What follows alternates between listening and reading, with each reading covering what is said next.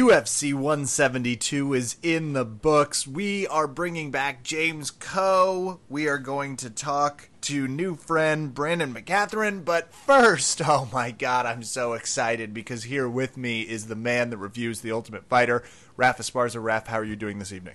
Let me at him. Yes, I'm so excited this is back. Really, the people are who win here. Yeah. I mean, the people have been begging for it. Lots of fan mail. Thank you. And after a lot of pressure and feedback, we are going to go back to the 1 minute review. As people know and love it, Raf Esparza, are you ready? I am, and I've actually been in anticipation for this, and maybe some mental problems that I have in real life is that I've just gone up to people and been very 1 minute reviewing everything around me. Perfect. Like a Rocky montage. It's you completely. reviewing like the In-N-Out menu, and he's confused. This guy is taking my order, but he's not very good at it, so I'm going to have to mock him and let him know that he's got to go anywhere with his life. Ha ha ha ha. Yeah, that's right. You should go to college. No, ITT Tech. I'm sorry. Anyway, thanks for your order. Bye. Here's my $2.70. Perfect. So you're in primary mode I hope to so. review Yeah. The Ultimate Fighter. I'm all set. I'm stoked to talk about it because you know what? We were sad about Tough Nations, and Tough Brazil is a thing that you have to pay for. So, like, this is one that you can see. Not a lot of people are, so we're going to try and get people back interested in The Ultimate Fighter because that's what we do on the show. I'll tell you this, I'm in. I'm all in. Frankie Edgar, BJ Penn, why wouldn't I be? I hope I didn't just spoiler alert anything from the, from the review. Kevin's giving away what every commercial has. You know, you can never be too careful with these things. All right, I would like to issue a warning. This is a 1 minute review of The Ultimate Fighter. And here we go.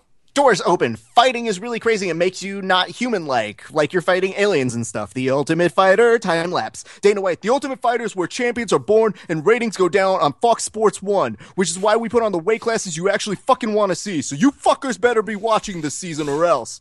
Your coaches this season are Frankie Edgar and BJ Penn. So, BJ Penn came up to me and was like, the first time I lost to Frankie Edgar, shame on you. The second time, shame on me. The third time, though, is the fucking charm. He's crazy like that. So get this. Dana thinks that there's going to be some tension the first time BJ and Frankie meet, and there isn't. Wow. The first time we've had tough coaches talk to one each other respectfully. When the hell did this show start sending their couples to couples therapy? BJ Penn. Oh, yeah, it's hard to hate Frankie, except for the fact that he beat me and stuff. But, like, nah, bro. Like, we'll fight again, you know? And Frankie tells BJ some important news. He tried out for the show the last time BJ was a coach. No way, brother. That's amazing, bro. Wow. Shock. BJ and Frankie are just as excited to coach the middle and light heavyweights. Who knows? Maybe we might see the next John Jones or Anderson Silva, because that's exactly what Dana told me to say.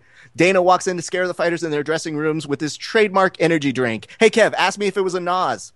Was it a Nas? I can't tell because Dana has his hand over the fucking branding. First up, an NFL lineman who looks like a lumberjack, whose mom feels sorry for the other guy. The other guy? Baldhead, who Skypes with his family. After a kick, Skype dad levels the NFL lumberjack so hard even Herb Dean falls down trying to pull him off. The NFL lumberjack isn't moving, and the mom gets up to check on him. This isn't cool. Even Dana White agrees. This is why I hate families coming to see these fights. The guy named Spawn moves on. Biloxi Freckles moves some stuff around his hotel room to practice, and he has to go up against Mexican guy who's good at wrestling, or as we call them in Mexico, Mexicans. Who like short shorts? Team Red, who secretly believes that a pair of scissors is good luck to their shorts. Great, now this has turned into Project Runway. Is Tough going soft on us in its old age? Mexican guy lands a guillotine and then asks Dana to be his uncle. I'm sorry, I believe it's pronounced Theo, Hector Ubiña. Theo. Dude who tried out for Tough 17 gets another shot, but we'll have to go through God in the form of a preacher man. Fight starts. The preacher gets clocked early, but former Tough audition guy raises his hands to celebrate a little too early because, surprise, the fight's still going. But as the preacher man survives the barrage to secure a Hail Mary armbar before making the most anticlimactic win response ever heard, I'm not going home! And the Tough audition guy falls for a second time, pronouncing he's done fighting. Kim Winslow, sensing the mood is sombered, decides to crack a joke by pronouncing Todd Manigan as the winner of the bout via TKO. No, wait, no, she just screwed up like usual. So stop me if you've heard this one before, Kev. How many fights does it take a random Irish fighter wearing a wool cap to get into the Tough House? None, because everyone who they had on tap got injured or didn't make weight. So welcome to the house, Kithral Patad, and to help explain, Dana does some math. Instead of seeing 16 fucking fights, you're only seeing 15. An Ultimate Fighter first. Oh no, Roger Zapata sees his daughter for the first time via Skype right before this fight.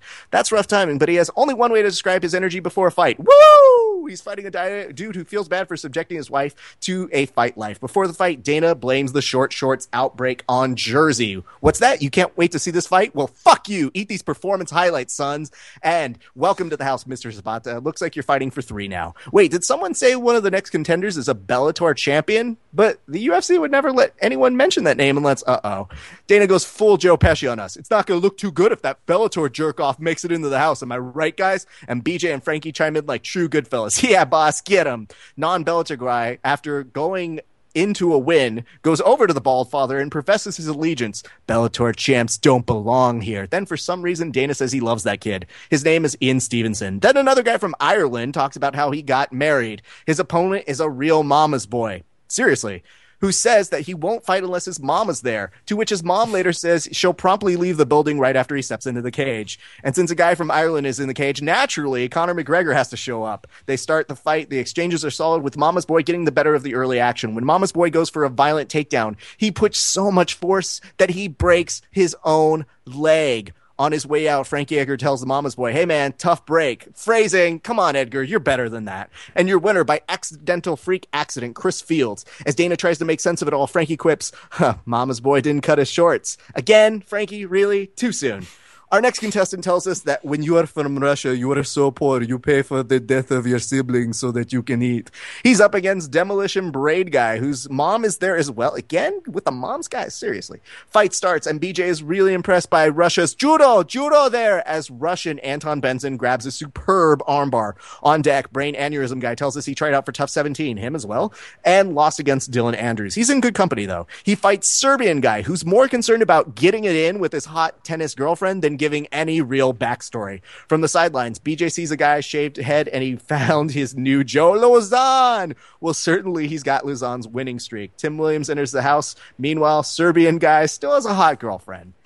Moving on, beach blonde hair dude takes on a beast of a guy in Eddie Gordon and lives tail to tail. Eddie makes his way into the house and into the hearts of both Frankie and BJ. Ah, shit, now these fights are just starting to go really, really fast. They don't even give a shit about backstory anymore. The next guy's bipolar. Okay, that's cool. He says in a low monotone voice, fighting gives me a routine to get through all of the darkness in life. Bipolar dude takes on Hillbilly Heartthrob, a guy who disarmed minds in the army, who figured he wouldn't mention he was trying out for the show to his wife.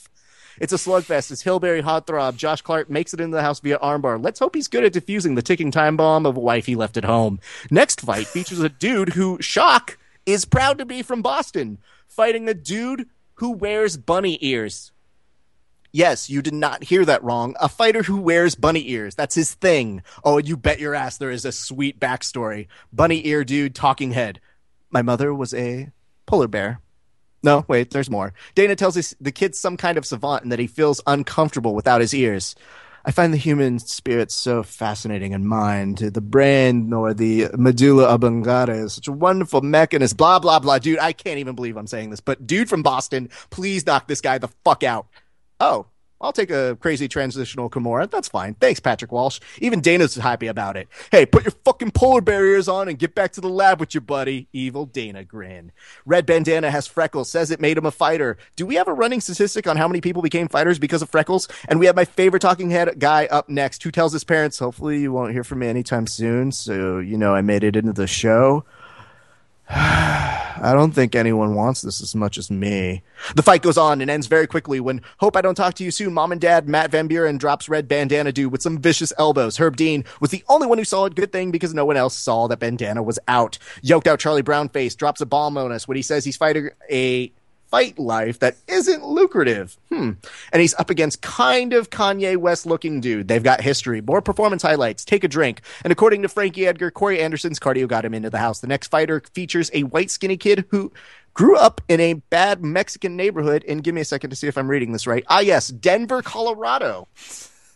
A notorious haven for Mexican gangbangers. Well, hopefully his experience fighting brown people helps because he's fighting another brownish-looking dude in Douglas Lima's little brother Diego, who performance highlights his way into the house. And now we have a guy who looks like he's come from France, who looks like he's a snooty waiter in a Pixar film. What are the odds that he knows Georges St. Pierre? Yep, he does.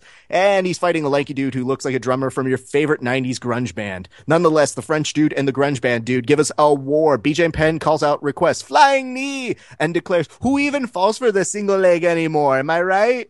Are we going to the third? We going to the third? We're going to the third, everybody! Oh shit, it's a knee bar. French dude somehow survives. It goes to a decision with everyone on their feet applauding, lamenting how sad it is they both won't get into the house. But today, Mike King advances. Decision time, which goes super fast. And now we're at team picking. Dana tells Cathal, you fucking lucky Irish bastard. You're in the house with no scars and not banged up. But the good news is you're Irish, so you probably already came to the house like that anyway. Dana tells everyone about the contracts in the Harley Davidson, which now looks like news to BJ Penn, who has a look that says, hey, maybe I'm going to try to coach and win this thing now.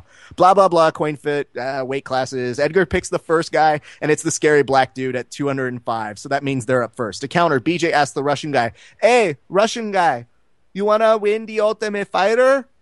Oh, yeah, dude, that's why I'm here. I thought that's the whole point. Anyway, they pick the rest of the 205ers, and BJ tries the old, hey, Frankie, you want to just split the red and blue team jerseys up middleweight trick? Dana has no time for this nonsense. You sit the fuck down, BJ. This isn't season 5 again. Picks are made, and we have our first fight. BJ tells the Irish didn't fight Guy Carthel. He's fighting first, but apparently forgets he also has to decide who else is fighting. He's been on this show before, right? He knows how this works. BJ asks the crew, hey, who do you want him to fight? And they settle upon the Mexican wrestler. Congratulations. This season on The Ultimate Fighter, I ain't saying shit to nobody. I'm just cooking my food. Mark Coleman wants to see people throw up. Tempers flare. Black guy don't give a fuck. Some dude's naked on a couch and gets slapped by the other dude on the ass. That's weird. And Dana says something is completely crazy and unlike anything he's ever seen before. For the millionth time, all this season on The Ultimate Fighter. Wow, Raph, did you sleep since The Ultimate Fighter happened? I've been on edge. That was shocking. That was good. If you saw The Ultimate Fighter, well, you would probably prefer Raph's version because it didn't have the annoying highlights. Fuck you. No one likes you. The Serbian makeout situation with the tennis girl, I knew he wasn't getting into the house based solely on how much time was spent filming that makeout. It is always the worst leading editing trick where they go, hey, viewers, this guy's not getting in because he's getting it in. And you know they were pissed. Like, the production crew was just like, fuck. Yeah. Serbian tennis girl had potential, and now they're screwed. But beautiful work. May I ask you one question? Yes, sir. Are you ever really shocked by the amount of public bullying Dana does? No. I can't tell if I welcome it or if I've just become desensitized to it. He needs to call you immediately. Be like, number one, I want you to just help out with The Ultimate Fighter.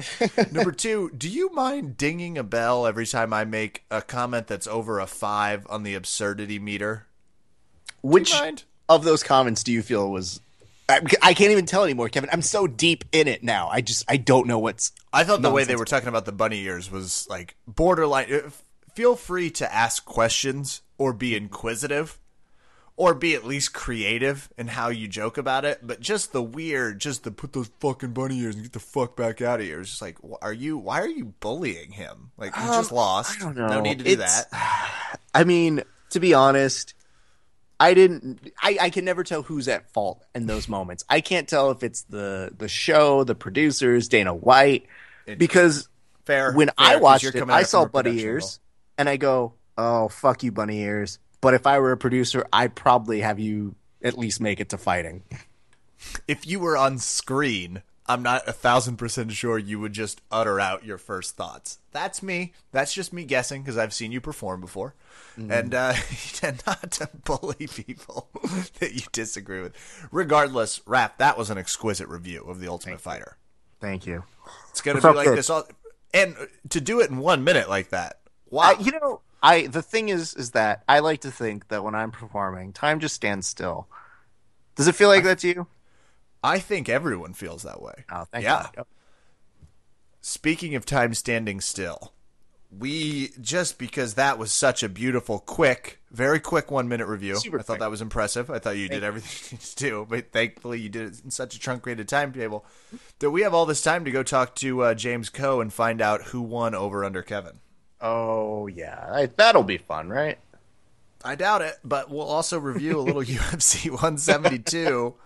And it's a jam-packed podcast because, like we said, Brandon McCathron's coming on later. Let's get to it. Let's do it. Woo!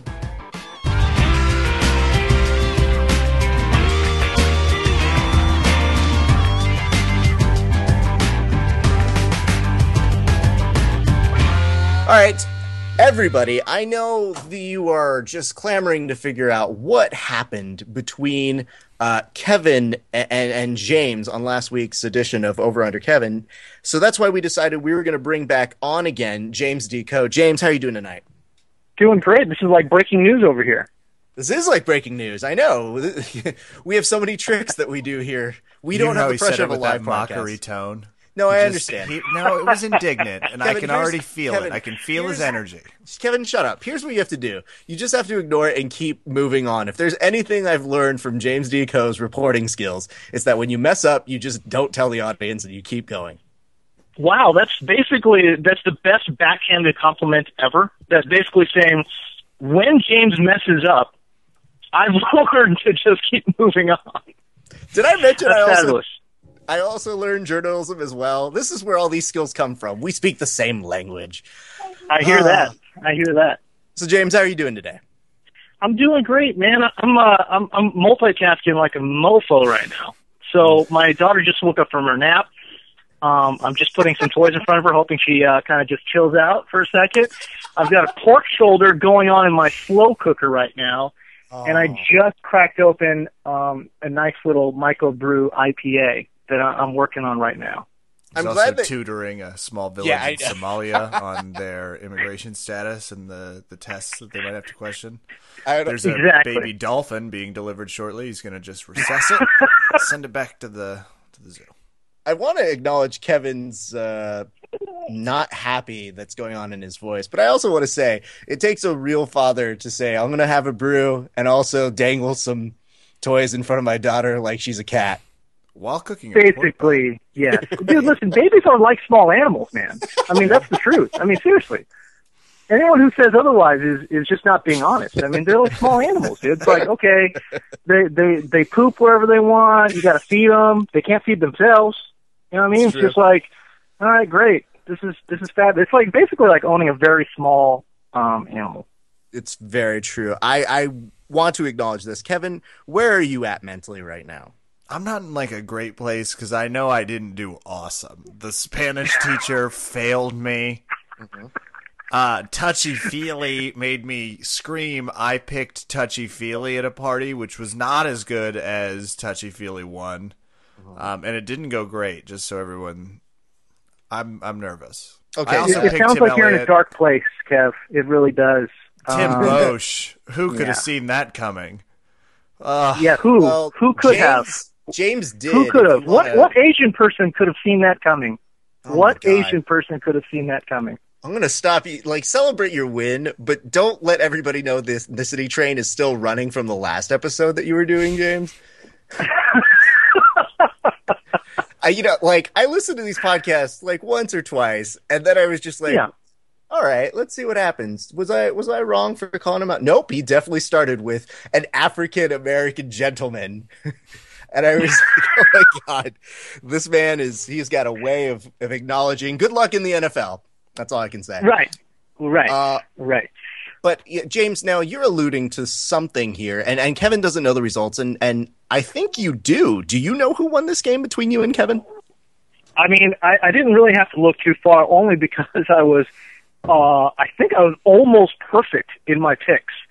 And I know I had picked a couple different ones than Kevin that were really not a surprise.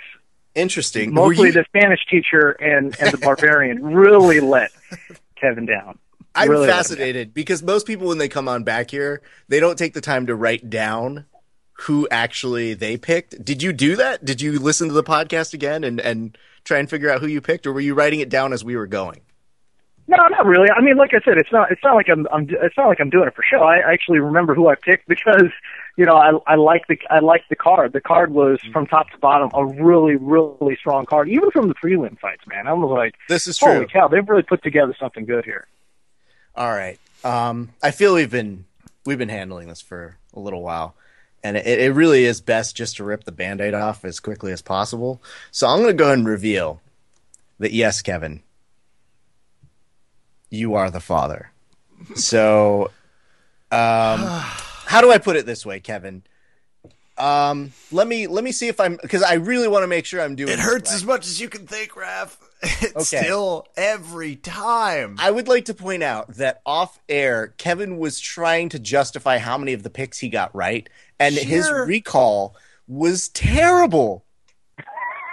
Like the picks Kevin thought that he made, I don't know if he was talking himself into thinking he picked the right ones, or if he just couldn't recall exactly how he went down the card line.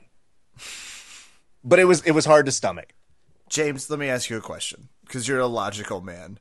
Wouldn't just the sheer law of big numbers say I would have won one of these?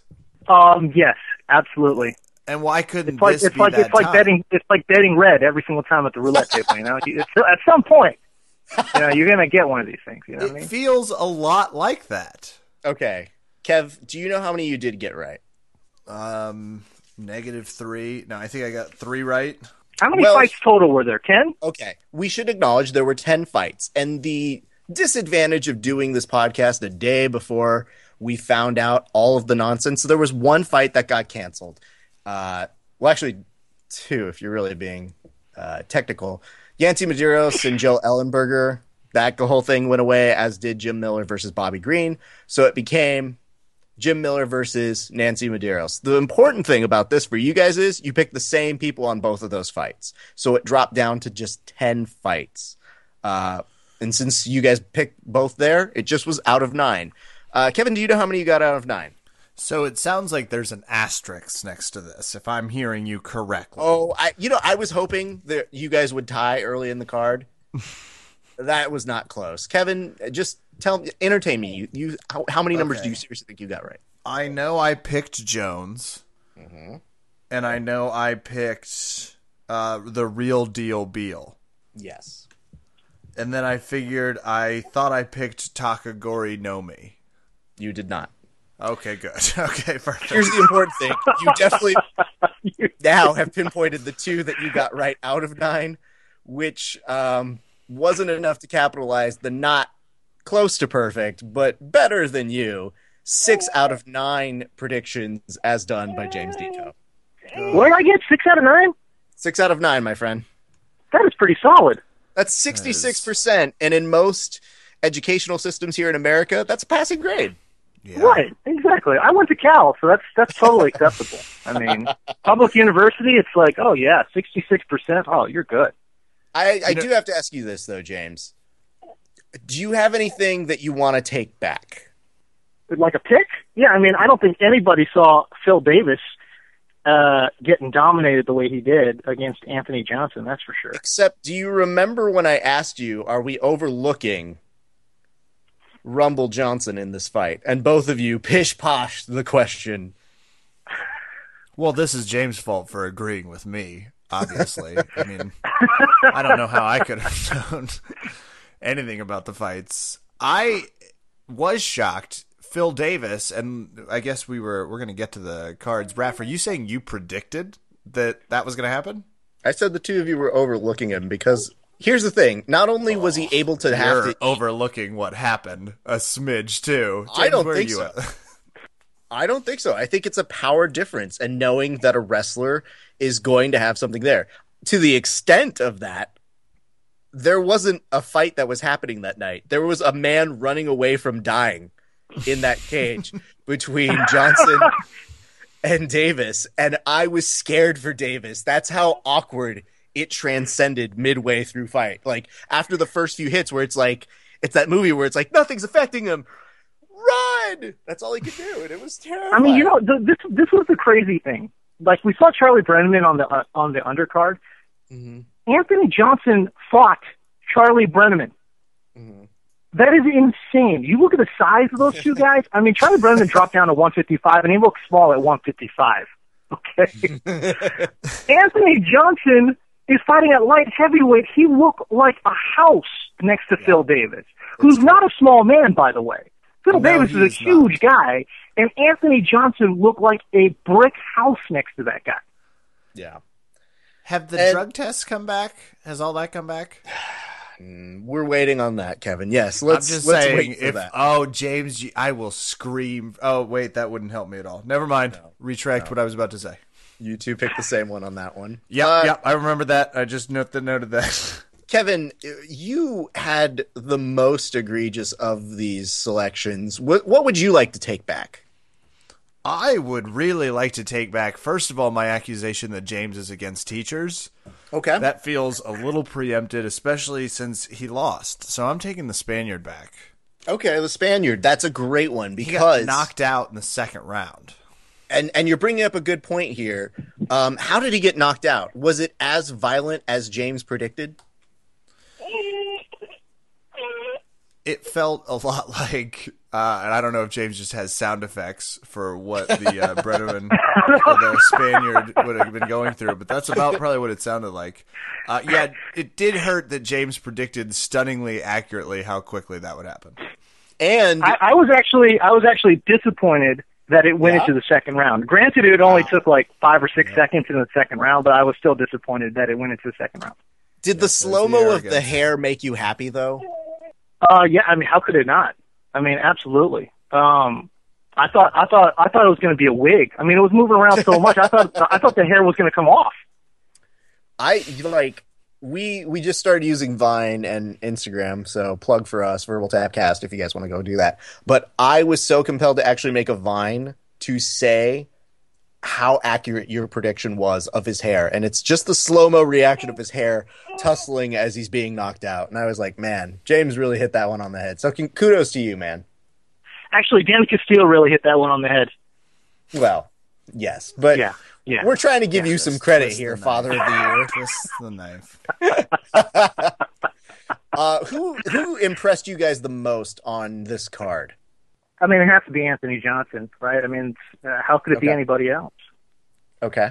Kev? I think the real deal Beal is showing, because I saw most of the undercard. I did not see the most. I think the real deal Beal is showing Tough wasn't as big a... Like, I remember his perception on Tough was a little off, and he won pretty convincingly. I was impressed by his performance. Now, are you guys both admitting that you overlooked him as well? Because there was a moment when Kevin said we were spending too much time covering that. I still agree to that part, by the way. I'm not acquiescing. We spent a lot of time talking about that fight. But even as we're talking about it now, I still don't know who he fought. Who did he fight? Stubborn in his ignorance is James Deco this evening. Yeah. James, okay, so I'm getting here. Kevin, you did not see the main fights then, yes? No, I did not. All right, let me talk to somebody who did.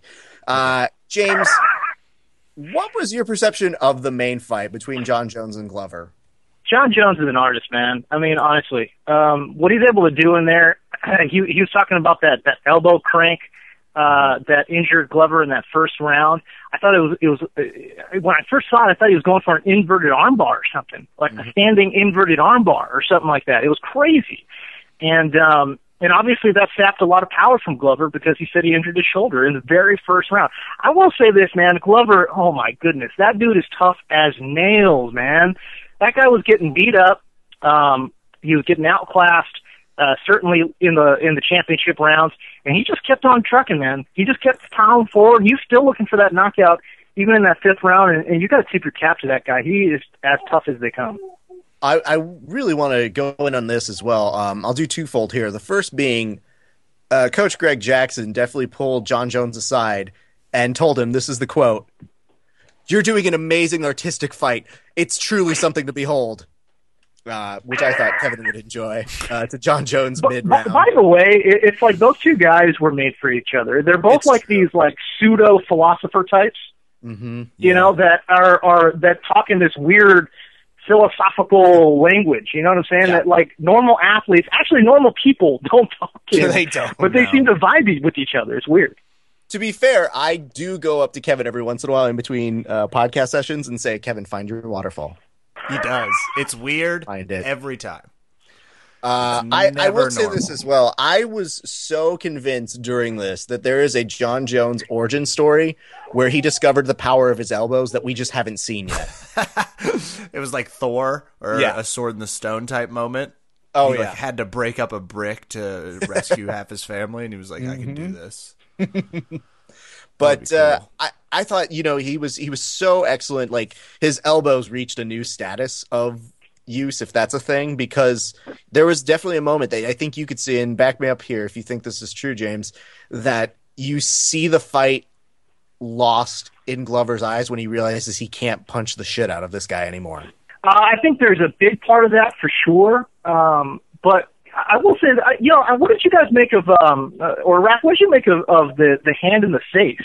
I was actually surprised the official didn't take a point from John because he just kept going back to it over and over and over again. I mean, at some point that is not, I mean, I won't say it's illegal, but it's definitely not within the spirit of the rules. You know what I mean?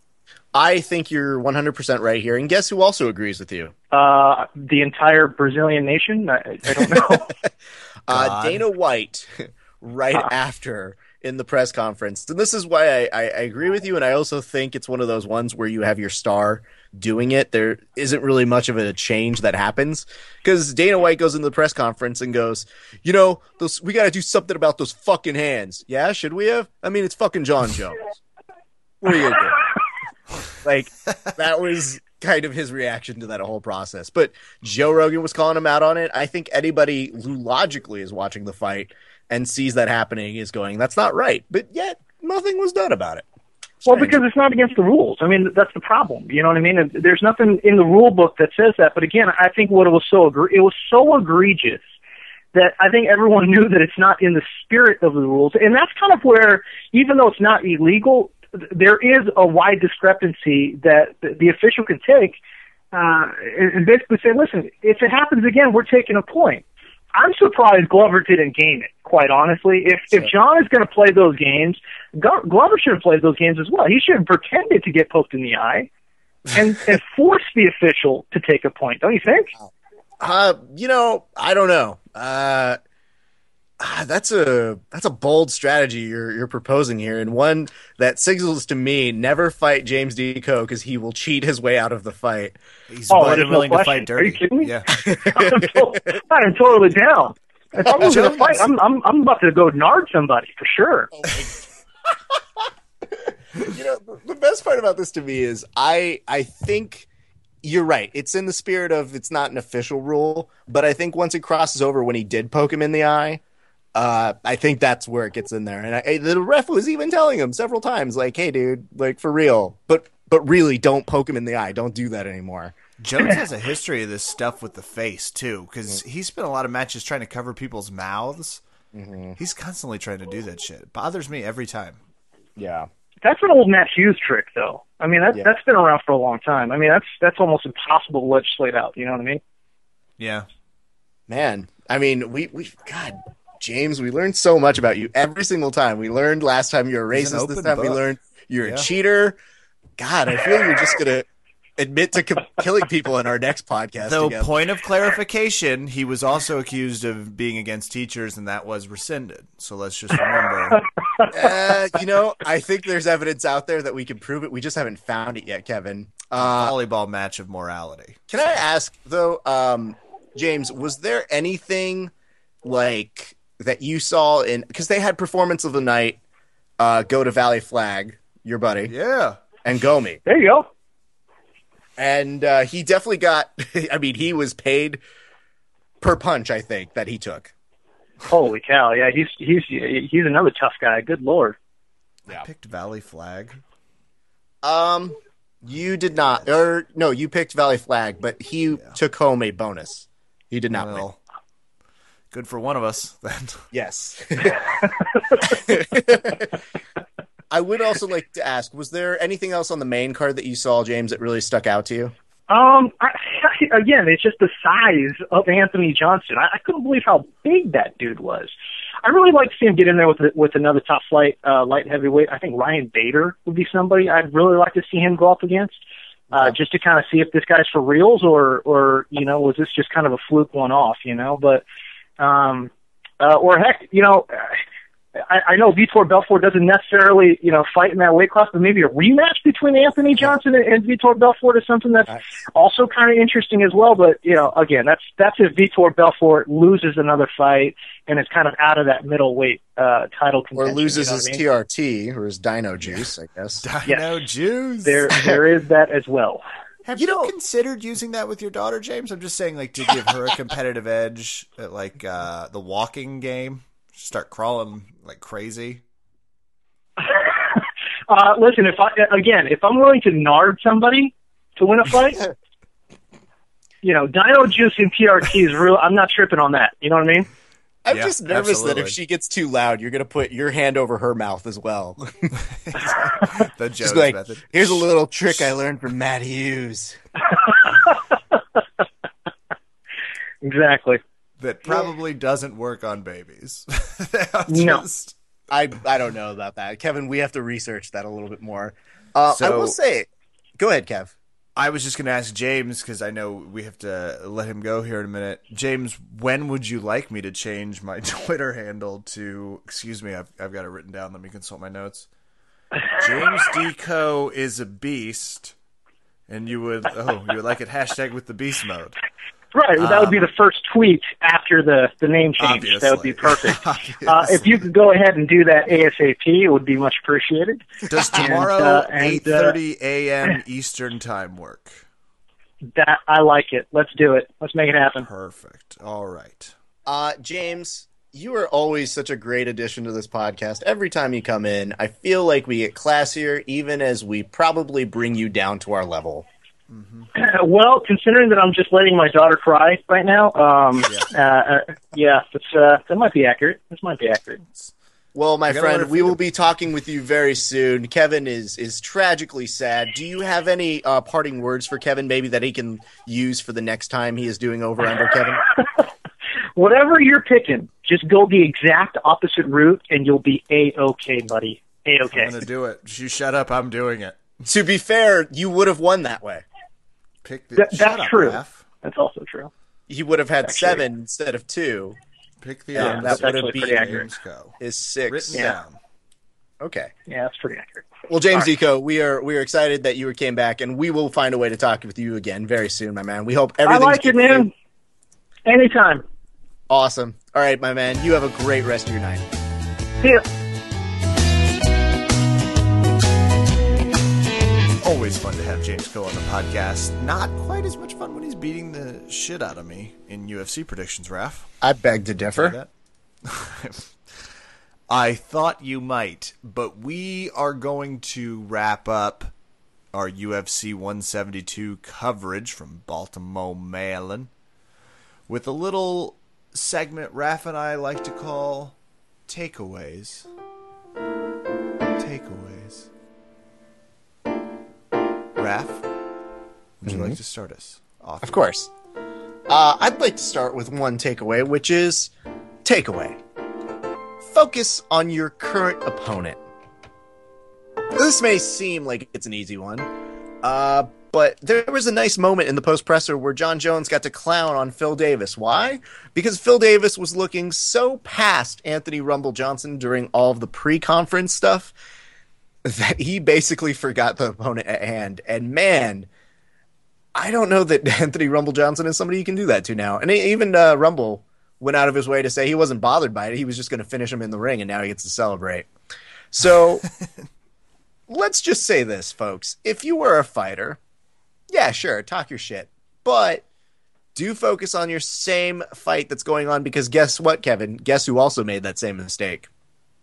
Who's that? If I were to tell you Cormier was also trying to weasel his way into a fight against John Jones, even asking him to pull out, and I'm trying to roughly paraphrase what he said here, but he just said, do you have a magic move in you left? You got to move like the president? And I'm not really sure DC really thought this one through. But I don't know what that means. I don't either. Maybe he's referring to President Obama's lame duck presidency, or I don't know. It's a very weird and convoluted metaphor that I was like, get out of here. There's a lot of levels. This isn't your forte, DC. Sorry. But he's asking them on Fox Sports Live right after the fight. That's like, come on, man. And John Jones very deftly told him, don't you have a fight coming up against Dan Henderson that maybe you should be thinking about a little bit more? And DC's like, come on, man. No, I know. I am thinking about him. But I mean, can't you just make that move? Come on, man. And it got really awkward. So focus on your current opponent. Oh, great takeaway, Raph. If anything, because it'll keep you from, looking like Daniel Cormier. And he was probably doing that yelling voice that he always uses. Yeah, he's doing that yelling voice where a little bit of his country's coming through, but also I think he doesn't understand how a microphone functionally works. Look, here's what I'm going to say about John Jones. Here's what I'm going to say. He just screams into the goddamn I just want to let you know, Chael Sonnen, that I can hear you. That's a good one, too, because he does make super declarative statements that are just like, and I can see you. And it's like, well, yeah. I mean, you're a professional fighter. Like, obviously, you can both hear. Because I don't know if people watch this show, but I think maybe an unreasonable metaphor, but let's put it out there, is if you watch the show Parks and Recreation, he may be the desk commentary's version of Perd Hapley. Perfect. So, just think about that for a little while. Not quite as apathetic as I would like, but always willing to entertain a Perd Hapley reference. I'm welcoming it. Takeaways. The UFC no longer acknowledges Tito Ortiz. Oh. They showed that John Jones was now he's won the most fights at light heavyweight at 14. Hasn't he? Except Raph, as you pointed out, he's been very vocal about chasing down Tito Ortiz's record of 15. So one would wonder why the UFC posted him as the leader when Tito Ortiz still has 15. May I interject here? Please. Are you really wondering why? No, I guess I probably understand why. There's probably a few things I could sum up that would make it why, but I find it. You gave me two theories that I liked equally. One's that they hate him. The second is that they're just dumb. And it was like, oh, fuck. I hadn't considered the second. Oh, it's probably that one. They probably just forgot about Tito Ortiz. Because it's kind of like going to Kinko's and just try to get things like in before you can finish and going like, just get the graphic done. Hey, oh shit, there's a typo on here. Fuck. But that's also assuming Dana doesn't have a deep-seated hatred of someone who's worn a t-shirt that says Dana White is my bitch. Now, when you're talking about Tito Ortiz, you have to consider the following, and this is why the first theory was brought up. I threw that at you where maybe they just forgot to put him on there, sure, but we all lean toward the idea, because it's funnier, that Dana probably got a graphic brought to him, and they're like, John Jones, right under Tito Ortiz. What do you think, Dana? And Dana's like, get that fucking piece of shit out of my face. You delete that fucker off that fucking graphic because fuck him. Right now. Delete him or else he's going to get injured. I don't know why I said that, but he's a fucking douchebag. Yeah, so you're not helping clear up which one I think it is, just so you know. Choose your own adventure. You've only further emphasized that both are pretty probable. Okay, well, all right. Thanks, Raph. That's great. You're welcome. It's what I do. Takeaways. Guillotines, Kev? Yeah. So hot right now. So hot right now. I'm going to keep working guillotines. Yeah, I mean, I feel I need to. I looked on there, and there was 3 guillotines that happened on this card, Kevin, and there were only really 10 fights. So 30% of the fights were finished via one submission. And I have to say, it is pretty impressive when you watch those and you just go, oh, shit. And then fucking Luke Rockhold had to go ruin it for every fucking buddy because he saw that guillotines were happening. So you know what he submitted somebody by? What? He submitted Tim Bosch by fucking starting... God, I'm getting this all wrong, so work with me here, people. I think he was transitioning from a triangle, then decided, fuck that noise, still keeping it. Yeah, I think it was a reverse triangle that he then was bending the arm to get a Kimura going as well. So let's just call Luke Rockholds, because I think they just landed on a fucking wheel that they spun, and they're like, boop, boop, boop, boop, Kimura? And I think for him, I think the takeaway is, well, if you're going to finish by one submission the entire night, you're only inviting someone else to try and take away your submission of the night honors if we still had those, but we don't. That takes me to another takeaway. Don't go all in on Tim Bosch. Not a winning strategy. I'm so sad for you, Kevin. I mean, was that the hardest one to watch lose? Yeah. Yeah. By a factor of 40. Yeah. Just when you were seeing that was the case, did you have a moment where you just said, why do we do a podcast? Why do I say things on air publicly? Without question, I pondered. Well, there was also one of those like, and why am I qualified to do so? Like, I'm making idiotic choices. Like, I try to be a teacher about it. It's like, is it not just them, but me? Like, where is the problem in lying? And it's everywhere, Raph. Yeah. It's real true. Internal struggles on that mountain. Thank you. Takeaway. Always respect your opponent. Get this, Kev. Glover, while going to the hospital, was saying nice things, complimentary of John Jones. The next day, actually gets on and does like a little Instagram video or a little clip and just speaks kindly of his opponent and said how good he was. I think it's been called the classiest concession anybody's seen in recent memory. Wow, go Glover Teixeira. Yep. Yeah, they like that class. It's one of those. It's an odd quality that Dana White loves in a very ironic turn of events. Mm-hmm. He loves classy fucking. Fuck Tito Ortiz. Fuck him. You take him off that fucking graphic because I want to burn his fucking memory alive. And give me that box with all that pictures of us together. I'm putting that in the fucking. You just hurt me so bad. Takeaways. The new thing to do is challenge Vitor Belfort. Yeah. Luke Rockhold's challenging Vitor Belfort? Why not? Why? What did he say? He said he had he'd like to re-get the win back that he had, because if you remember, he was kicked viciously by Vitor or by TRT. We don't know by who. Hey. But then he said also, he put it out there, he'd be open to fighting Michael Bisping because he has some business with Michael Bisping left unresolved. What the fuck does that mean? I don't know what the fuck that means. What is it? They literally have a $40 bet, and they don't know what to do.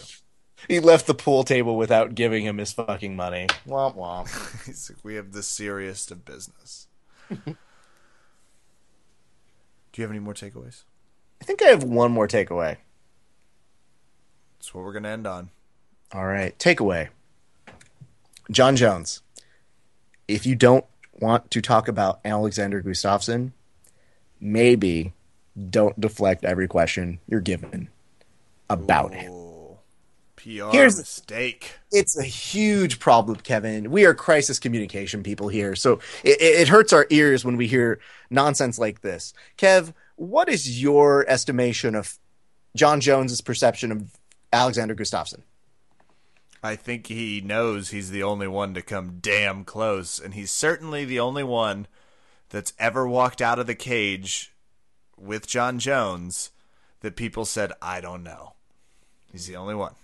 And do you think that would bug somebody of the caliber of John Jones, who wants to be remembered as the best of all time? John Jones is an egomaniac. You have to be. He wants it so bad. He wants it like Kobe wants a crack at Jordan. Like, he just so badly. Oh, excuse me, LeBron. It's a different generation. There we go. He wants it really badly. I'll say this, and then this is the hard part, is John Jones was working so hard to get people to like him again.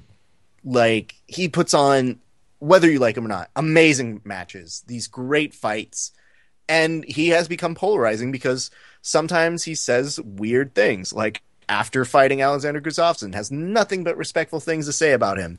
Then, maybe a couple weeks later, is like, nah, I definitely won that fight. Okay, sure, we can take that ride with you. Okay, Alexander Gustafsson's like, I want a rematch. John Jones goes, I got some other people I got to see first, but yeah, we'll get to that. Then, when you get John Jones to respond to questions about Alexander Gustafsson, it seems to be digging under his skin so much that he just goes, I'm not answering questions about Alexander Gustafsson. Okay. That's where things get rough. That's when we know he's under your skin, buddy. Yeah. And all you have to do, and it's already said, Dana's already said, you are going to fight him. So these poor reporters who are just like, hey man, tell me what's going to happen when you fight Alexander Gustafsson. Do you feel like you can give him a good fight again? You just say, yeah, I'll fucking fight him again. Done. End of story. And if anything, when we, like, just to follow the narrative of that ego athlete, we like that athlete now. We like the honesty. Just be honest, John. Just say, I want to knock him the fuck out. I want to make a statement. Like, of course, he's next. He's 15 because, I really legitimately have to tie Tito Ortiz's record. So let's do this. Let's fight. Yeah, I agree with you. Don't duck the question. Don't say I'm not going to answer questions. Be like, we're going to have that discussion very soon and move on. Here's the last thing I'll say about this. This is the hardest thing to swallow. Because we could get it, and we can all get behind the fact that it was a close fight when they fought the first time.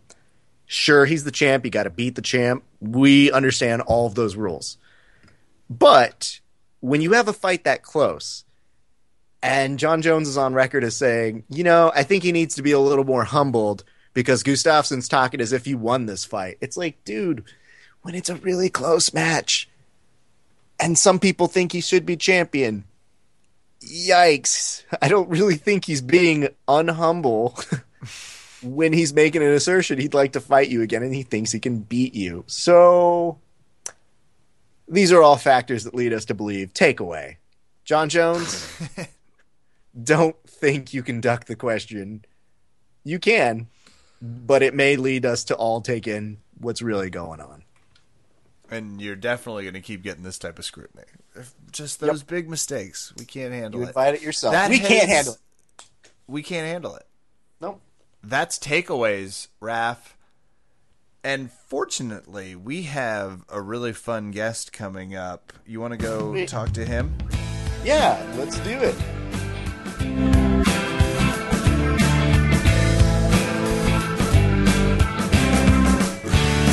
Verbal Tap fans, when Raph and I see something we both get that we both just can't stop watching or listening to, we immediately have to have whoever created it on the podcast, which we did this evening. Raph, can you tell me where you first heard this? I'm going to introduce the guest, but then I would really like to hear the story. We have on the line owner and instructor of 10th Planet Jiu-Jitsu out in North Alabama, but more importantly, guitar player and lyricist creating hilarious songs with the jiu-jitsu community, we found out.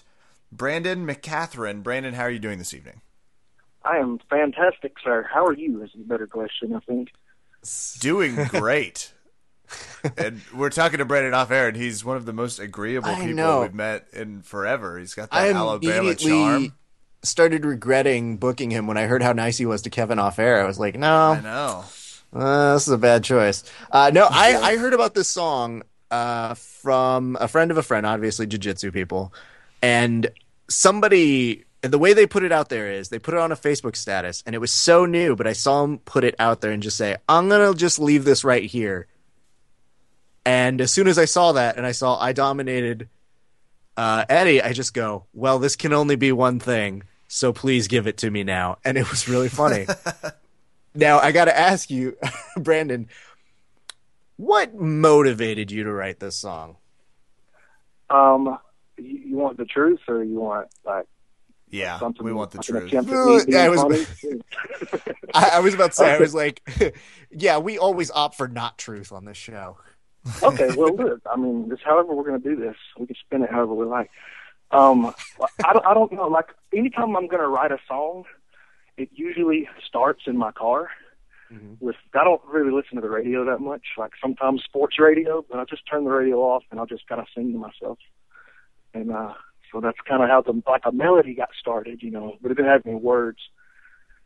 And I have a problem to where, like, I'll try to write a serious song, like about, you know, something that matters to me, and then with the good melody that I come up with, and it never works. It always turns into something ridiculous. And unfortunately, that is. I didn't even mean to write that. Unfortunately, I don't really have a good story. I'm sorry. It is about that. super catchy.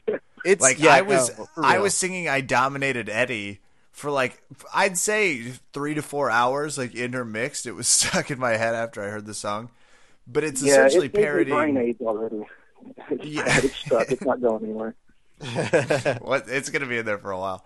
If you haven't seen it, it's called "I Dominated Eddie." It's on YouTube. It's on SoundCloud. You can find it really easily. It's got in parentheses the Gracie filter. And for those that didn't watch Metamoris, first of all, stop listening now. Go watch the Bravo match as he takes on Gracie at Metamoris. But you did a really good job parodying sort of what has been a jiu-jitsu community. Like the Gracies sort of skewed it when I say like some of their coverage and the way they called it, like Gracie Mag. And the song calls them out pretty well. My question is, do you do this a lot? Like, do you do this for friends and families? Do you like write call out songs that kind of challenge? Well, no, things not they say? call out. Just silly. You know, like dumb. Yeah. But no, I'm not a very confrontational person, and I really didn't intend for anybody except like the other instructors within the 10th Planet system to hear it necessarily at first. And so I just kind of wrote it with them in mind. So like I wrote it and recorded it on like my computer speakers. I didn't even try to put it through, you know, like I have a little recording set up. I didn't even use that. I just used the computer speaker. It took me like 90 minutes to 2 hours to do like start to finish. And so I didn't put a lot of work into it, you know. Damn. And so you can hear that in the quality of the recording. Like I didn't even try to mix it or anything. It's just, well, there it is. Tried to just sing at level so I wouldn't have to mix it. So, One might no, say I you don't were do that keeping for- it playful on your system settings. One but- might say that if one were so inclined. Little rascal. Well done, sir. Now, I have to ask this because when we were talking, you know, you were so kind and so nice about it. But I was so interested to hear because you're such a nice guy and we get that. What has the perception been from it? Like, have you gotten good notes? Have you gotten any bad notes from it? No, I haven't heard anything bad from anybody. Good. Yeah, no, not at all. Good. Sorry. There's been no confrontation whatsoever. No, That's like I just want to we're know. Shocked. Yeah. Yeah, I In mean, I'm internet sure there history. will be now. Thanks a lot, fellas. now that we've provoked it, it's all us. The thing Well, is it's like mostly just really funny. Like it's really funny. just- And you subscribe to the same school that Kevin and I do, which is sometimes jiu-jitsu needs to take a little bit of a step back Taking and just have a yourself good so sense of humor. seriously. That's right. Yes, I Exactly. do agree with that. It's always so fun to hear that. So let me ask you this. How did the reception go when you played it for your students or for the people that you know immediately around you? Follow-up question being, were they terrified that you could beat them up? That I could beat them up personally? Mm-hmm. No, Because you are an nobody's instructor terrified that I'm at gonna beat them up. jiu-jitsu. So I'm just saying, Yeah. like, it's a different thing to be like, yeah, what do you think of this song? Also, we're teaching Kimuras in about 10 minutes. Just remember that. Yeah, it's a little more time spent around me, and you'll quickly realize no one is intimidated by me whatsoever. Just maybe 10 more minutes into the podcast, and that's going to come through nice and clear. No, nobody's scared of me on any level, rightfully so. The immediate reception was, oh, here's something else from Brandon. By my friends and family, they couldn't care any less. Like, I learned to play guitar in the hopes that I would pick up a beautiful woman. I'm child learning to play guitar, I'm a loser. I'm a dork. I'm a nerd. I should learn some kind of skill so that I can procreate at some point. And so the guitar seemed reasonable. That's a great choice too. It really is. But I ended up marrying a woman who couldn't care any less. She is beautiful, but she couldn't care any less about me playing the guitar. As a matter of fact, she would prefer that I would just shut the door and leave her alone. So the immediate reaction was, "Oh, more? That's good." No. And even if you don't know jiu-jitsu, it's gonna be stuck in your head. Like the tune is really like I said, the I Dominated Eddie. Like I was singing it at the coffee maker at work. Someone just kind of looked at me like, "The hell's that?" Oh, I never think mind. who does love it is my children. They won't shut up. I'm done with it, but they won't stop. That would make sense why I was also I won't stop. Probably same basic maturity level. And the video is the other half. Now, did you do the YouTube video along with it? No. All right. So, I am a frequenter of the 10thPlanetJJ.com forum. Mm-hmm. I don't really do a lot of forums, but I do that one. I like that one. It seems to be rather D-bag free, for the most part. And there's a guy on there named Sean Marshall who does a lot of really funny videos. Like, he just does weird stuff. Like, he should be writing for a comedy show, like doing weird, like Tim and Eric kind of stuff. Mm-hmm. And he did one called Super Joe Rogan Brothers. Oh, my God. It's amazing. Yeah, that's him, same guy. So anyway, he's just a guy that, like, I've never even actually met him, but he does stuff like, so he took the song and made a video to it, which had stormtroopers dancing to a song that I created, which basically means that I've reached the apex of my musical career. It's really, it's only downhill from here. Where else do you go after stormtroopers? Which was part of why I brought it up. The video's really good, and I love the stormtroopers part. Oh, yeah, God. You did. Of course you did, because you're a man. If you're made of meat, you like the stormtroopers part. That's just a rule. So we need Brandon just come back and yell about UFC fights and just talk about them in the accent. We love the Alabama accent. It's perfect. I mean, Brandon, when you see this though, and you see somebody's interpretation of your work, you're no longer the artist. You've given over to somebody else. When you saw that piece of art created for you, complete with Stormtrooper breakdown dance, what was the first thing that went through your head? I felt like he reached inside my soul and pulled out all the most important parts and laid them bare for the world to see. Because I think the moment, like, first of all, Stormtroopers definitely it. I said, this video has reached a new level. It was the Godzilla moment that I said, this is forever connected with amazing. I don't know what that was. There's a three-headed dragon, and there's Godzilla, like, doing jumping stomach punches. I was pretty sure in my interpretation, I could be wrong, it was Godzilla celebrating a little premature. So I didn't know if that was like Paul Harris on the fence, sort of. Yeah. Exactly. And so that was my simple interpretation of it. But okay, Brandon, we've heard that you do 10th Planet. You are an instructor and owner of a 10th Planet, correct? That is correct. 10th Planet Jiu-Jitsu in Decatur, Alabama. That's amazing. Tell us how you got started, not just with 10th Planet, but in jiu-jitsu in general. I was fat, and my wife was not interested in a fat husband. So she said, hey, let's learn martial arts together. Because apparently she needed someone to protect her as well, which I was not prepared to do. So that's how I got originally started. I just got started, like, actually training. I've been a fan of martial arts for a long time. Both my parents did traditional martial arts, and then, like, we used to gather around the local VHS player as children and watch recorded UFCs, you know, and so I've liked it for a long time. And so when it's, okay, we're going to do something together, martial arts, all right, well, we're definitely going to learn jiu-jitsu. But there's no jiu-jitsu in North Alabama. Well, there is, but it's far from where I live, you know. Mm. So, and I had a real job. I didn't have a jiu-jitsu job or a music job. I had real jobs where I have to be at work at certain times, which meant that I couldn't drive for 2 hours to go train somewhere, you know. Yeah. So I Absolutely. just got to the nearest place. Luckily, I landed at a place where the guy wasn't a Brazilian jiu-jitsu black belt. His name is Jamie Webster.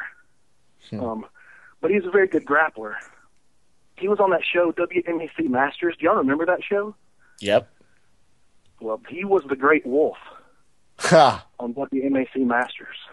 Yes. So go back and watch YouTube right now, and you'll see the man who birthed my martial arts career doing jumping wolf kicks on people. But he's a really, really great human being and an awesome martial artist. He's a good grappler, too. And so he just he got me started and he was really open, you know, like, go learn from these people. Oh, you're interested in that? Here's this guy. He'll, you know, oh yeah, you want to go learn from somebody else? Just make sure you bring back some information from me. So it wasn't like a real closed atmosphere. Yeah. You know what I mean? What year is this? I just got lucky. 2006 maybe when I started training. Okay. Oh, wow. Okay. Like when I for real started training, you know what I mean? Like we're going to jump in. I've been trying to learn Americanos and triangles since I was a little kid, but I don't know what I was doing. So.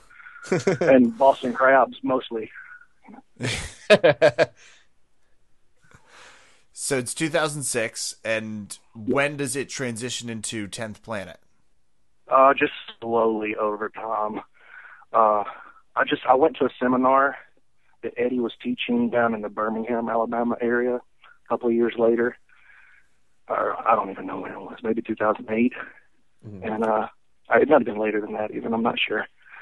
And I just kind of started, I liked what he was doing. I liked the ideas. I never liked the gi. I never liked training in it. It made me feel claustrophobic. And so anyway, I liked what he was doing. It made sense to me about clinching and keeping guys close, being defensive and offensive at the same time from your back with the rubber guard and the lockdown.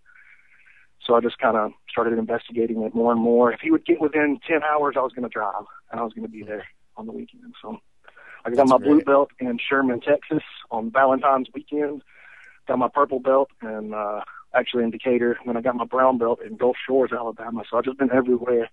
You know, just wherever I can see him, I'll go. I'll go to L.A. for a week or two every year, bring him out here. That's so great. Yeah. At what point were you deciding you were going to open up an affiliate of his? I knew probably within about 3 years that I had stumbled upon something that I wanted to do forever. And so I probably started thinking about it sometime around there. Like, not maybe opening his affiliate, but doing something with the martial arts, you know? Mm. And once I really, as I got more involved with Eddie and seeing what he's about, like not just his internet persona, but what he's really like. Mm-hmm. He's a good person, man, and he cares about people. Like you hear people, well, you may not hear people say this, but in Alabama, man, he'll give you the shirt off his back. Well, Eddie, I think literally would give you the shirt off his back if you needed it. And so, and he's just a good man. He's very intelligent. He has a good system. If you don't like his system, it is a system. It's a way of teaching. It's an interesting way of learning with the mnemonic devices and things like that. So I knew pretty quickly that if I was going to do this, then I wanted to do something with Eddie. And Kev, you go. That's amazing. I'm impressed by the idea. If you could pinpoint, because I don't have much experience. I'm on the East Coast. I'm in D.C. now. I'm from Kansas originally. I don't get to see a ton of the 10th Planet style. If you could maybe sum up like a few places where you see a big fundamental turn, something that attracted you to it. Anything that sort of comes out as a highlight? Yes. The lockdown was my favorite right away. The half guard system that we play. Because, you know, like when you first start draft, like what rank are you guys? I'm on blue belt. I guess. Blue belt, how long have you been training?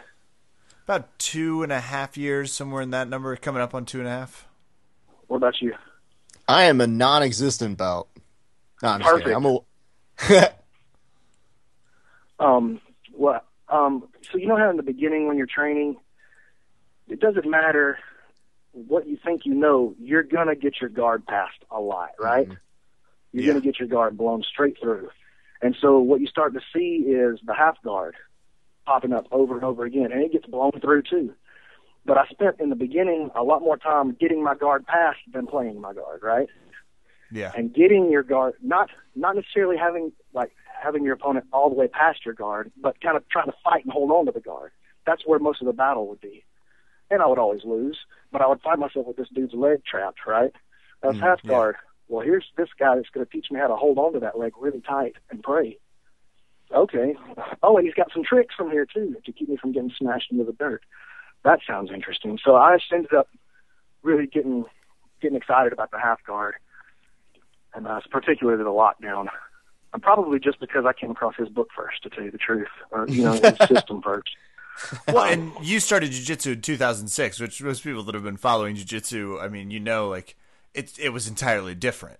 I mean, the landscape has completely changed and it's exploded. So in 2006, in those times, the information was much fewer and farther between. Even in the last 2 years, man. Yeah. We're 30 to 40 years behind out here, I would say. Maybe some sort of hyperbole there, but we're pretty far behind. But, really in the last 2 years, it's been a giant explosion, particularly for the 10th Planet system. So, there's a lot more information than there's ever been, for sure. I mean, I remember when I was living in Kentucky around that similar time, I was looking for places to try and train out there, and it was just slim pickings. But now you look at some of those areas, and you've seen things pop up, and I'm sure much like what you were doing out in Alabama, you become what people are happy to see. Like, they want those things to exist. Yeah, it's weird because, I never pictured this as my life path. I always knew I wanted to help people, but I don't, I didn't ever think I'd be doing it by teaching them how to wrestle and fight on the ground. You know what I mean? Yeah. I always knew I wanted to teach, I wanted to help, and I wanted to give. You know what I mean? But it just, I don't know. It's weird where life takes you. I do have to ask though. So obviously, this was in reference to the fact that you were watching Metamoris. What was your Metamoris watching ritual? And I think it's a nice transition because you mentioned your favorite position was lockdown. So that kind of appeared in that match. Yeah, it was there a little. You had to really pay attention to catch it. If you were looking, and you know what to look for. If you know what to look for, you'll notice there was a part where he grabbed his ankle. Did y'all see that part? Yeah, you probably didn't see it. I'm sorry. Yeah, no, I'm sorry. Yeah, missed it. It was weird. I was covering it live, and I was just like, "What are they you got to be doing?" there? Yes, I did. I was covering it for the podcast here. I didn't get to go. I'm sad. You know what, dude? A lot of people didn't, and a lot of that was by design, of course. I'm sure you know all that. But I'll tell you this much. Even though I was there, everybody was standing up, so much to the point, because it was all level surface, everybody was looking at a screen. So you might as well have just been watching it on TV. Yeah, well, we had a pretty good viewing experience, man. We went to Buffalo Wild Wings, and they had it up on 7 TVs. They had us in a private room in the back. And That's cool. Yeah, it was really cool, man. They had it on the sign out front, we're going to watch Metamoris 3 at Buffalo Wild Wings. But then we didn't let anybody in because we were in a private room, which is pretty cool. Yeah, we don't have much to do out here. So yeah, I was gonna say you guys were probably one of the few people in the country that got to watch it in a bar, though. But that's what I'm about to say. I mean, this is kind of the thing that we're always talking about whenever we want jiu-jitsu to become bigger and make those steps. I've never heard of people watching jiu-jitsu at a Buffalo Wild Wings, so we had 40 people piled in that bad boy, so they were more than happy to have us. No shit. That's smart job on everybody's part. Them for hosting it, you guys for making it happen. That's great. So okay, we start seeing the first few minutes of a match. You obviously have a dog in this fight. What was your perception as you were watching things happen? Well, if you've ever rolled with Eddie or you've ever paid attention to anything that he does, like on his Mastering the System web series, at 10thplanetjj.com. It's only $4.99 a month, by the way. You should sign up if you're not signed up. If you pay attention to anything he does, you know he's going to pull quarter guard on the right leg. You know he's going to go after the right leg. For sure, that's what he's going to do. And so what does he do? He comes out, he kind of does this weird hand thing, and boom, he shoots and he grabs the leg, which he calls the Black Mamba. It's like, damn, once I hold on to that ankle, it's like a little trap, you know, you're not going nowhere. And so that's where the battle's going to be fought, which is an interesting battle considering he's dealing with maybe the greatest half guard passer in the history of jiu-jitsu. So it's strength on strength, which I thought was fascinating, just like the first match. Just like the first match. Absolutely. As he started to have a ton of success, what was the mood like in your watch room? What were people... It was really, really being from Kansas, really I know how rowdy it can get. Yeah. it was really, really tense in the beginning until Eddie got the underhook. Once he got the lockdown and he's got the underhook, I knew that Royler was in the trap, man. And if you've ever been in Eddie's half guard, you know he's gonna get the electric chair. That's what he does. Mm-hmm. So, I mean, that's his thing, man. You know what I mean? Like, Roy Nelson's gonna come out and try to throw his right hand. That's all he's gonna do. That's all he's gonna do. He might lay on you, but it'll only be after the right hand. You know Dan Henderson's gonna lift his left leg and then throw the right hand. That's but for sure the H-bomb. He's got more than just the H-bomb. He's got like the lowercase H-bomb. He's got the ampersand. Me, man. Like he frustrates me because he's so good and he's so well rounded, but he won't do other stuff, man. It's tough. Let's don't talk about that. Yeah, that's frustrating. Anytime a guy is so single-minded. I just love that he came on this show to get sad toward this part of the podcast. But let's say this. As we transition back to Metamoris, what do you feel your contribution was with this song now? Do you feel like you sat there and you just go, man, yeah, that was how I felt about Metamoris? And follow-up question, has Eddie heard the song and what does he think of it? Oh, yeah, he heard it. He was the first person I sent it to. And all he said was, if we put the right video on this is going to go viral. So, I wouldn't say it went viral. I don't know if enough people practice jiu-jitsu to make it viral, but you'll be shocked. I think people might, if anything, just because the tune. Again, people respect a catchy tune. It really. That's true, man. Like you don't even have to. It doesn't even matter who you are if the song is good. Like you could be Michael Jackson raping little kids, and if the song is good, you're going to listen to it. Yeah, people are willing to buy that record. Yep. Well, you were saying that as we start to wrap, Eddie's coming to do a seminar with you here on June 14th. Yeah, well, in Decatur, Alabama, on June 14th. Yeah. Really? So, is this going to be at your 10th Jiu-Jitsu? I'm assuming. Yes, at our gym.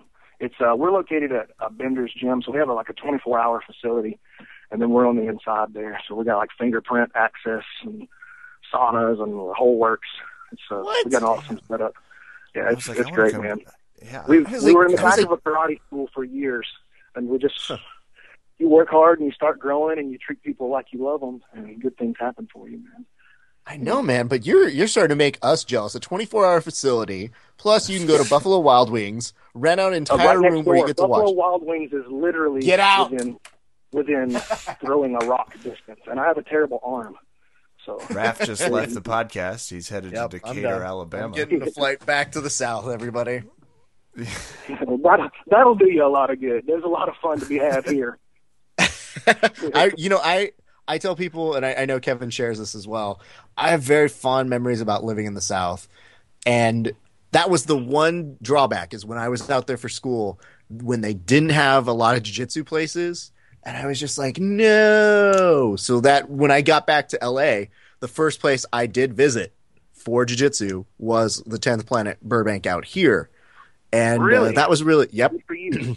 I like the Burbank school, man. It's really cool. The lady, Kim Ferguson, who runs the Burbank school, she's like, Was it maybe 2010 or 2011? I was out there for a week, and that's where headquarters was for a little bit. That's where Eddie was teaching out of while they were making their transition. But I was just so impressed by the way they did things and the way they ran their business. Like they got the little couch there in the front, you know, and she really motivated me to come back and try to do a better job of running my school and trying to have a legitimate business instead of just a hobby, you know. That's great. And I mean, I don't train there anymore, but whenever people ask me about that school, I tell them I had some of the best experiences. I remember just giving me the foundation to make my jiu-jitsu place and doing from there. So I understand exactly what you're saying. It's a great school. It's a great place. And I'm glad it's doing good things for you, man. Can we ask real quick, are you doing other seminars as well that you're going to be doing later on this year? I am. In fact, this coming weekend, I'll be teaching alongside Eddie. So myself, Eddie Bravo, John Botello, who's another one of our black belts. I'm not a black belt. I'm a brown belt. I shouldn't say another one of our black belts. Eddie Bravo, myself, John Botello, black belt, Gio Martinez, black belt, Richie Martinez, and Derek Stewart, both brown belts. We'll be teaching at the 10th Planet Midwest Training Camp in Omaha, Nebraska, May the 1st through the 4th. Information is there on 10thplanetjday.com. So we're going to have a good time. Everybody should come. It's welcome, and we're always, no matter where the seminar is or who's teaching it, if it's 10th Planet, everybody is welcome. We don't play a political game, and even if you hate us, we're going to love you back. It doesn't matter to us. We're just happy that you're here. You know, we just want jiu-jitsu for everybody. Yep. That's great. Absolutely. The song is I Dominated Eddie. The man is instructor and owner, Brandon McCatherine. Brandon, we cannot tell you how much we have appreciated you being on the podcast, talking some jiu-jitsu, talking some music, talking some Metamoris with us. Well, thanks for having me, man. It was really fun. Absolutely. Ladies and gentlemen, Brandon McCatherine. Thank you.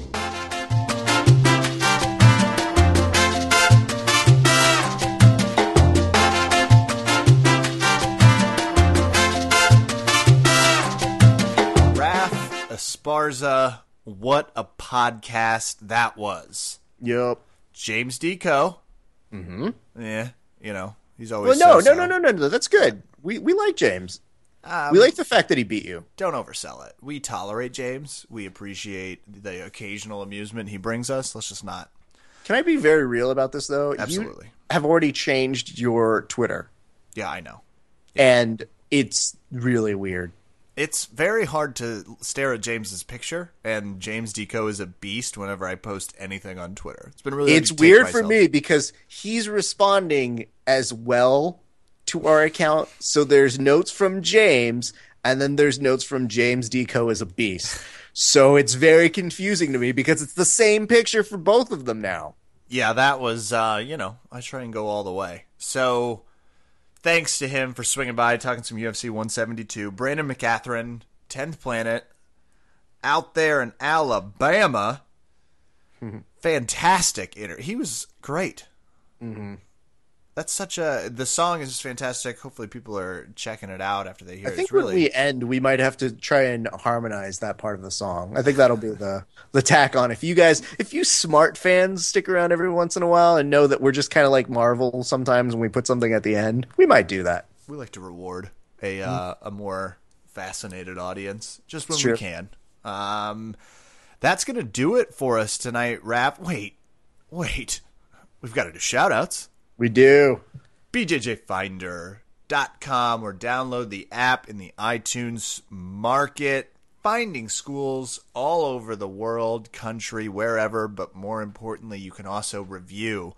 Post some comments. Let people know how it is, what you liked about the gym, maybe things that you might not have liked about the gym, or just the environment in general. Be super helpful. We need this. It's how we're getting past restaurants. We need those reviews. We need people to help us out so we don't, have to do it ourselves. That's why the internet's there, Raph. That's what I heard. Thank you. Okay. That's what it's for. I got it now, everybody. BJJ and MMA Academy out there in Chantilly, VA. No Concept up in Maryland. And that, Raph, is going to do it for my shout-outs. Wonderful. I'd like to thank the good people over at Valley Martial Arts Center. VMAC. For a second, I thought you were doing Morse code. I actually was, but I don't know Morse code, so I started to do it. I think I did a V, and then I said the rest. Oh, okay. Mac. What did you say there? Oh, that's a V? Yeah. Okay, are you sure? No, I might have just clicked a pen 10 times. Okay. But All right. a lot guys, of these podcasts, hard to get creative all the time. Hard to say that. The creativity within your pen. Yep. Let's just say this. We had a 4-hour open mat the other day. And I've been inconsistently, due to sick and busy and whatever, not there. And so I don't know if you feel this way, but if you have like prolonged I'm not training moments, do you ever feel like you just lose the jiu-jitsu? Absolutely. Where you show back up and especially for this, it's going to a 4-hour open mat and you go, oh no, am I going to be able to go gadget armbar? Go gadget Kimura. Oh, no, that's not working. Shit. And I was relatively surprised to find that I had a very shockingly good day going back. So it was very wonderful. And the thing I like about an open mat that's long is that you get the opportunity to really drill and work those things that you want to improve. So to everybody there, and I hate to single out people, but I would like to thank Joseph Thomas. Off air is telling Kevin he is a guy who has wonderful spider guard. And by wonderful spider guard, I mean absolutely terrible, cringe-inducing spider guard. And here's the worst part, Kev, is that he's tall. Now, you're a little bit taller than me. You're like, what, 6'1" or something? Yes. He's 6'4". Jesus. Why? So, I don't know. I wish I could go back to him and be like, why didn't you just stop at 6'1", you greedy bastard? Steroids. Yeah. But the thing is like, you know those extra inches that you have, like when you're trying to break somebody's guard and you're like, oh, I know this is my safe zone. Nope. Oh, yeah. Didn't have those anymore. Completely gone. Like a quarter of an inch makes all the difference when you're like, and this is the worst part. When I got up and I actually was like transitioning around, I stand back up out of his guard and he's able, like his extension, his foot can reach all the way to the top of my head still as he's still on the ground. And I was like, okay, buddy, this is too tall. You're still on the ground and you are still taller than me. I don't like it. But he was such a wonderful help. He gave me some really good pointers. And it was my first time getting a roll with him. And I think he's going to be such a great addition to all of us. I know a lot of people have already said that, but it was my first opportunity to really roll with him. And he's exactly as advertised. He's going to be such a great, great force with us. So we're happy to have him. And I think he's going to come perform on our show at Flappers, our early late night show. Awesome. So I'm looking forward to that because he's also a magician. Fuck. So whatever. Fuck him. Steroids. I'm just good with my hands everywhere, everybody. So I want to thank them. I also want to thank, our pal, Kev. Scotty Pyle. Yes. Okay. So Scotty Pyle sends me a text the other day, and I hadn't heard from him, but he had a kid. Whoa. Little Pyle. Yeah. And I knew he had a kid, but he pronounced it in his text, just being like, hey, man, haven't heard from you in a while. Oh, by the way, I had a kid? Whatever. I just want to know what you were thinking of the fights. I created life, Raph, but tell me about UFC 172. What'd you think? Right. And I told him, I was like, dude, that's cool. Shouldn't you be watching your kid now and not the fights? And this was his response. We're all watching, bro. I'm raising her on UFC. I don't care if she's only 2 years old. I'm raising her right, or as right as possible. And I told him, like, dude, I'm reading that on the podcast. He's like, that's fucking awesome. Do it. And I go, this is the best parroting I've read in some time. We should have let off with that. I know. That's fantastic. I agree. So to Scotty Pyle, we miss you dearly. Always, always text us. And to our listeners, thank you guys for coming back in. Kev, we're going to have to put on our note on our write-up here. We'll put the note for you guys to give us a call and let us know what you guys think of what we're doing. We're trying out new segments. We're making small little improvements here and there.